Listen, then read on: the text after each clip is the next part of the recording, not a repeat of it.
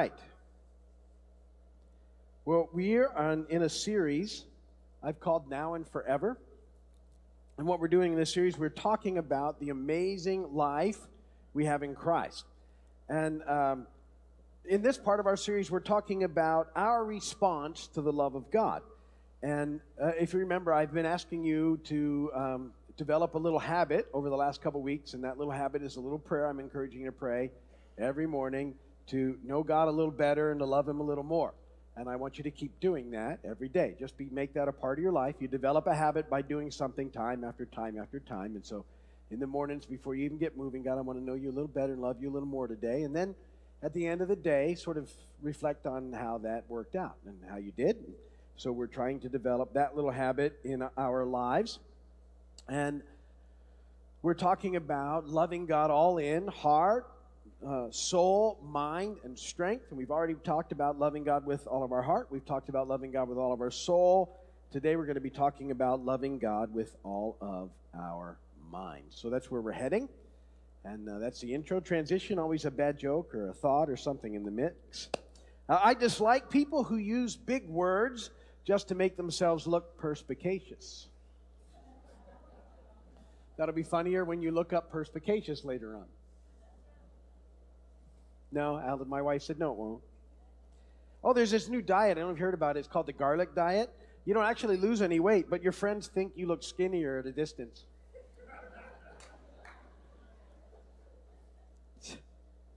This other one I thought I was going to get rid of, but I don't know. Very funny, Scotty. Now beam down my clothes. Is that wrong?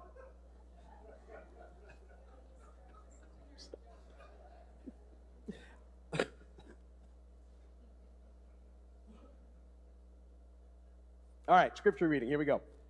Matthew 22, 37 through 40. Jesus replied, "Love the Lord your God with all your heart, with all your soul, with all your mind. This is the first and greatest commandment. And the second is like it. Love your neighbor as yourself. All the law and the prophets hang on these two commandments. Blessed be the word of the Lord." So, as I said, we looked at loving God with all our heart, and I said our heart was sort of the control panel of our lives. Last week we talked about loving God with all our soul.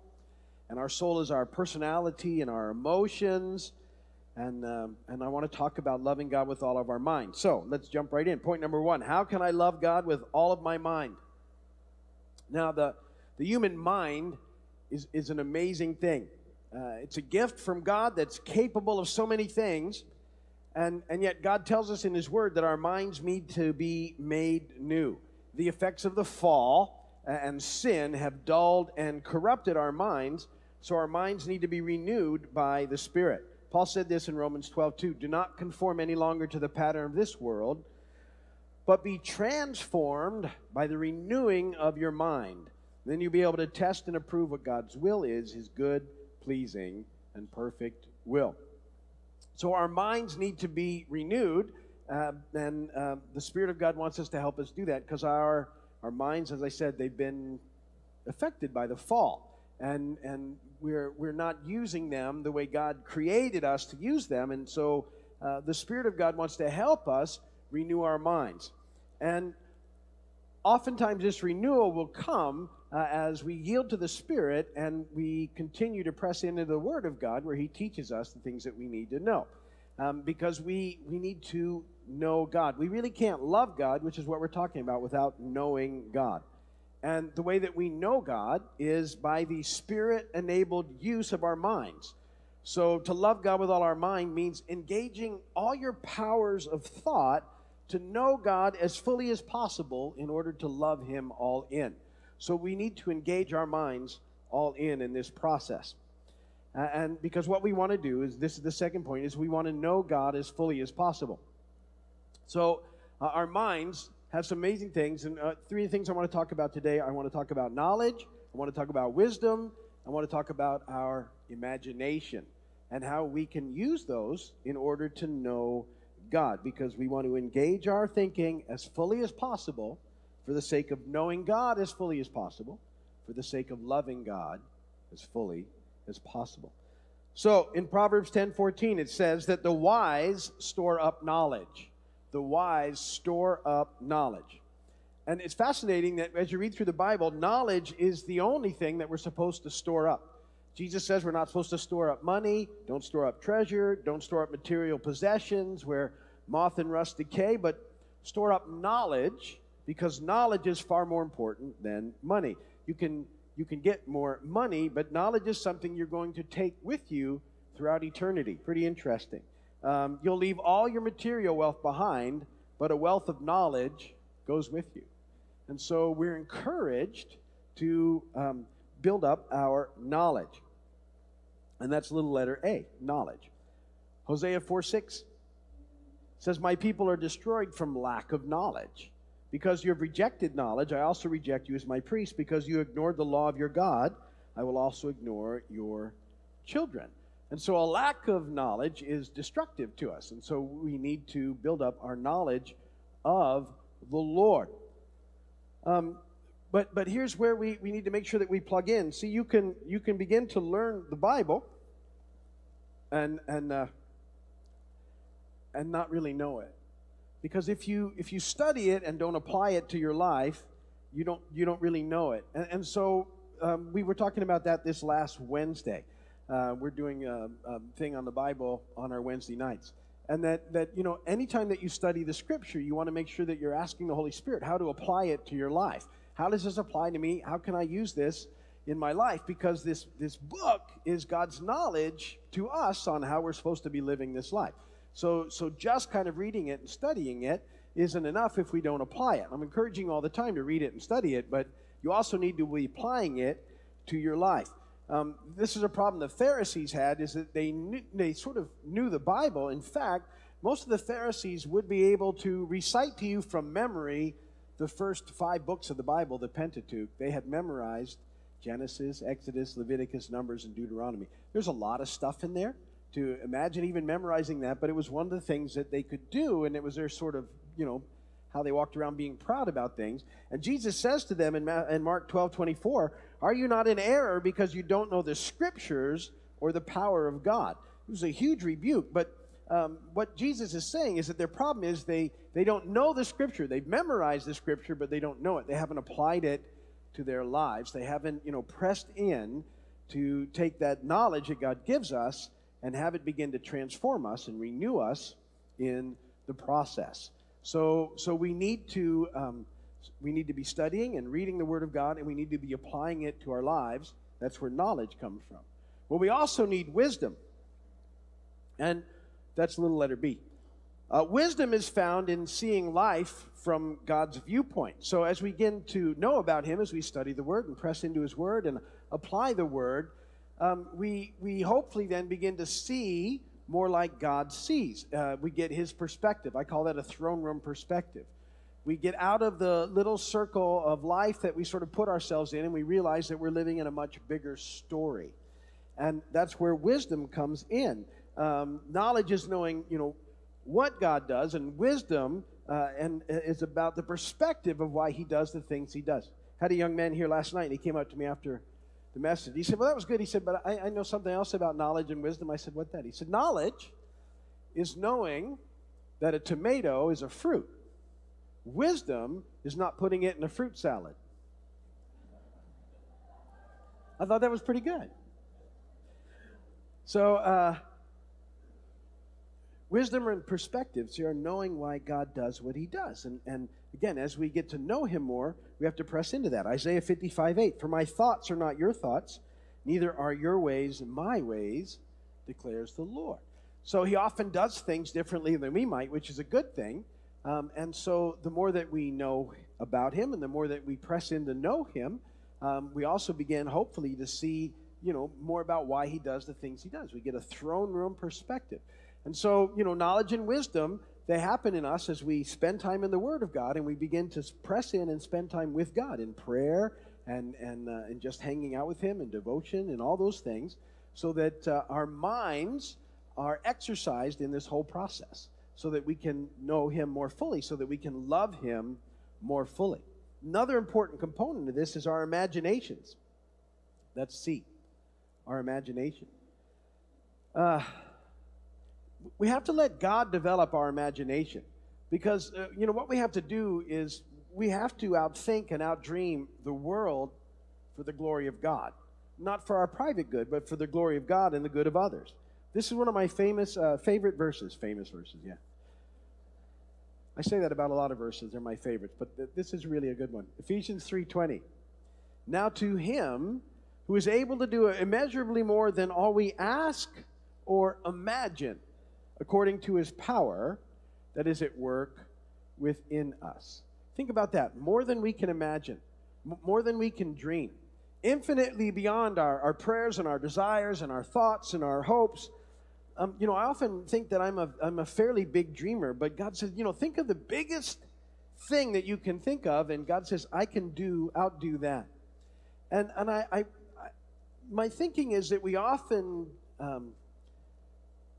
we just don't think God can do things, and so we don't engage and press in asking him to do things, or in, sort of getting out of the way so that he can do things. When this storm came, right afterwards, and I can remember being here a few days after the storm, and we just patched the roof, and there wasn't anybody back yet, really. There was no electricity, and there was no running water, and it was really hot. I don't know if you ever remember being really hot and no way to do it. And so that was the situation, and I was just out in the parking lot, and some people had, well-meaningly just dumped a bunch of stuff in the parking lot. And I'm like, well, it can't stay there. It's going to get ruined. And I was kind of tracking it into the building, thinking, what am I supposed to do with this? And I remember thinking, how in the world do we come back from this mess? And everybody's a mess, and things are broken everywhere. And I'm like, God, I'm just not sure what's going to happen. And I was kind of laboring with this stuff, and I put out a few tables, and I was tossing this stuff on tables, and I didn't know why. And in that whole process, one of the things that I really felt, that the Lord impressed upon me was this simple thing. He was just like, look, open the doors, get out of the way. And I was like, oh yeah? And that was it. That was really, open the doors, get out of the way. Do you trust me in this? And he began at that point to do things that I could never imagine would ever happen here. I mean, from that moment, it was like for a season, the floodgates of heaven just opened up. And supplies came pouring in for the community, and volunteers came out of the woodwork from up and down the Keys. We had people showing up, and then from all over the state, and then from all over the country. For the next 9 or 10 weeks, we had volunteers coming in. I told you, over 3,000 volunteers that went through us to help the community around us, and so much stuff. I know. Yeah, I don't know how you remember Vine Mart, if you were here to experience Vine Mart. But for a while, it was all tables and stuff all the way down there. We're just filled with stuff on both ends of the room, because all this stuff had come in for us to give away. But there was something about how much God can do, and just being able, what we need to do is remember how big God is, and then get our imaginations in line with that, and our desires and everything, for his sake. It wasn't for our sake, it's for his sake. And so it's very important that we're sort of remember what he's done and what he can do, so we never limit him by putting him in some sort of little box that, well, he can't do anything in here. He can, and we need to be imagining those things. We need to engage our holy imagination for the sake of the kingdom of God. Third, we need to stay engaged in the battle for your mind. So if you've been coming for this series, you heard me say in the very beginning, John 10:10 is kind of one of those big verses. Jesus says, I have come that they might have life and have it to the full. And that's where we're talking about this full and abundant now and forever life that we have in Christ. The very same verse, we know what the enemy is up to. He's come to steal, kill, and destroy. And that's his whole deal. And so he wants to steal from us this amazing life that we can have in Christ. Now, ultimately, his first mission is to keep you blinded from this life at all, and to keep you from knowing Jesus as Lord and Savior. But having come into that knowledge and realization, and having connected yourself to Christ, which I'm hoping that you've done in faith, he doesn't just go, oh, well, that's over. Now he wants to keep you from experiencing life and being effective in the things that happen. Because when we sort of engage in this life, we have an impact on the world around us for the kingdom of God. So he's trying to mess with us, and he tries to keep our minds as dulled as possible. It's one of his tricks. And he does that by bombarding us with distractions and the things that happen. 2 Corinthians 10, 2 through 5, Paul said, I beg you that when I come, I may not have to be as bold as I expect to be towards some people who think that we live by the standards of this world. For though we live in the world, we do not wage war as the world does. The weapons we fight with are not the weapons of the world. On the contrary, they have divine power to demolish strongholds. We demolish arguments and every pretension that sets itself up against the knowledge of God, and we take captive every thought to make it obedient to Christ. So Paul is saying that part of what we do in this battle is to destroy strongholds. And a stronghold it's like a mental block. Paul says, they're pretensions, arguments, things that set themselves up against the knowledge of God, and that's a mental battle. And he said, look, destroy those strongholds. And strongholds are sort of generally one of two things. A stronghold can be a worldview, the way that we look at the world. Worldviews could be things like materialism, hedonism, secularism, relativism, atheism. All those isms are pretty much mental strongholds that people have set up against the knowledge of God. And so people settle into these beliefs that they have, and it keeps God from being who God really is in their lives, and they're leaning on these things instead of trusting in Him. And so it's a stronghold. It gets people stuck. People are stuck there, and the enemy loves those strongholds because he keeps people stuck in that spot. So we have to be checking out our isms. A stronghold can also be a personal attitude. So worry could be a stronghold. A lot of believers get stuck in worry. A lot of people I talk to spend an abundant amount of time in worry. So let's just see. And part of that is because of these amazing imaginations that God's given us. So let's see if any of you ever do this. Do any of you ever take a situation that's sort of headed your way, and you begin to worry about it, and in worrying about it, you come up with 50 possibilities of how that thing might go badly? Anybody ever do that? And you use a tremendous amount of your imagination trying to figure out every possible bad outcome, so maybe you could do something about it or whatever, or somehow if you could just figure out every bad thing, and it just turns you inside out. It's miserable, and it's a lot of wasted time. Well, see, that's using our imaginations in a wrong way, but they're very powerful because you can come up with some amazing stuff that's not going to happen. I have this statistic, and I love it when I talk about worry, and it says that 90% of the things that you worry about never happen, which is pretty freeing for most people. But for real worriers, they're like, see, 10% does happen.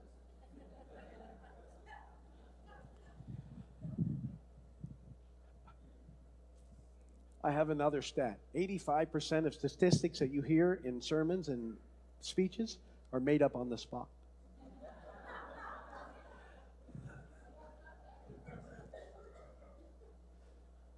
It might actually be higher than that. Here's the thing. Some of you will know the answer to this. So instead of worrying, as believers, what are we supposed to do? Pray. Why? Well, prayer is effective. Worry does nothing. It's not even coming from the right camp. It's a complete waste of time, space, anything. Prayer is effective. Prayer, invites the kingdom of God into the situation.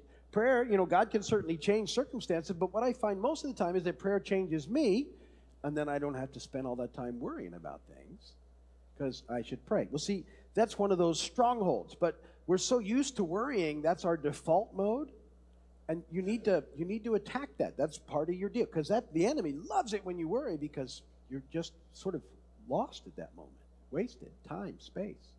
So it's a stronghold. Another personal attitude stronghold would be sort of what you think people think about you. Some people are overly concerned with how people, perceive them and receive them, and they spend all their time trying to, be what they think people want them to be. You just need to be who God's created you to be. The people around you that love you will be good with that, and And it's okay. Don't try and figure out every group and every crowd and be that person. Just be at rest. But that's a mental stronghold, and it's one that God wants us to attack because he doesn't want us to waste time in that process and in that situation. Anything that you've put in your life can be a stronghold, like fear and guilt and resentment, insecurity, bitterness. All those things can be stronghold in your mind, and the Bible says that we need to tear them down. We take every thought captive to obey Christ, is what that passage says. And so how do we do that? So it's what we're talking about, loving God with all your mind. You engage your thinking as fully as possible for the sake of knowing God as fully as possible, for the sake of loving God as fully as possible. So you employ your mind to provide your heart with as much fuel for the fires of love as it possibly can deliver. And so we need to be engaged in this process. Stay engaged in the battle for your mind with everything you do, and you want to make sure you're spending some time in the Word and spending some time in prayer, and remember the distractions that come to keep us from that. All right, I want to add a quick habit. We're developing some habits in this series. So what I did was, at our website, on the very bottom, if you go down the bottom in the middle, there's now a daily verse that pops up. And I want you to add to your little in the morning, Lord, I want to know you better and love you a little more. I want you to look at the daily verse that's there and just think about that throughout the day. It was kind of a strange verse this morning, but that's okay. I'm not picking them out. They're just randomly popping up. But it's a good one. It's one that's it's worth looking at. And if you do the Tweety, you can actually go on the phone and have it sent right to your Twitter, or you can just go to the website every morning. I think you can probably Facebook it in or something, whatever level you're comfortable with. But I had it right there on the website. I just added it, and I thought, that's a nice little habit. All right, so just one verse every day. Think about that verse. That's it. Just one little verse. Just think about it, and like throughout the day. Just don't read it and go, okay, I did it. Think about it throughout the day. What does it mean? Does it apply to me? How can I apply it to my life? Does it change anything? And think about that. I think it'd be cool to have a whole bunch of people thinking about one verse and sort of applying it to their lives. So that's on the site. So now 2 little habits I've asked you to develop, right? Add a little prayer every morning. Love God more, know Him better.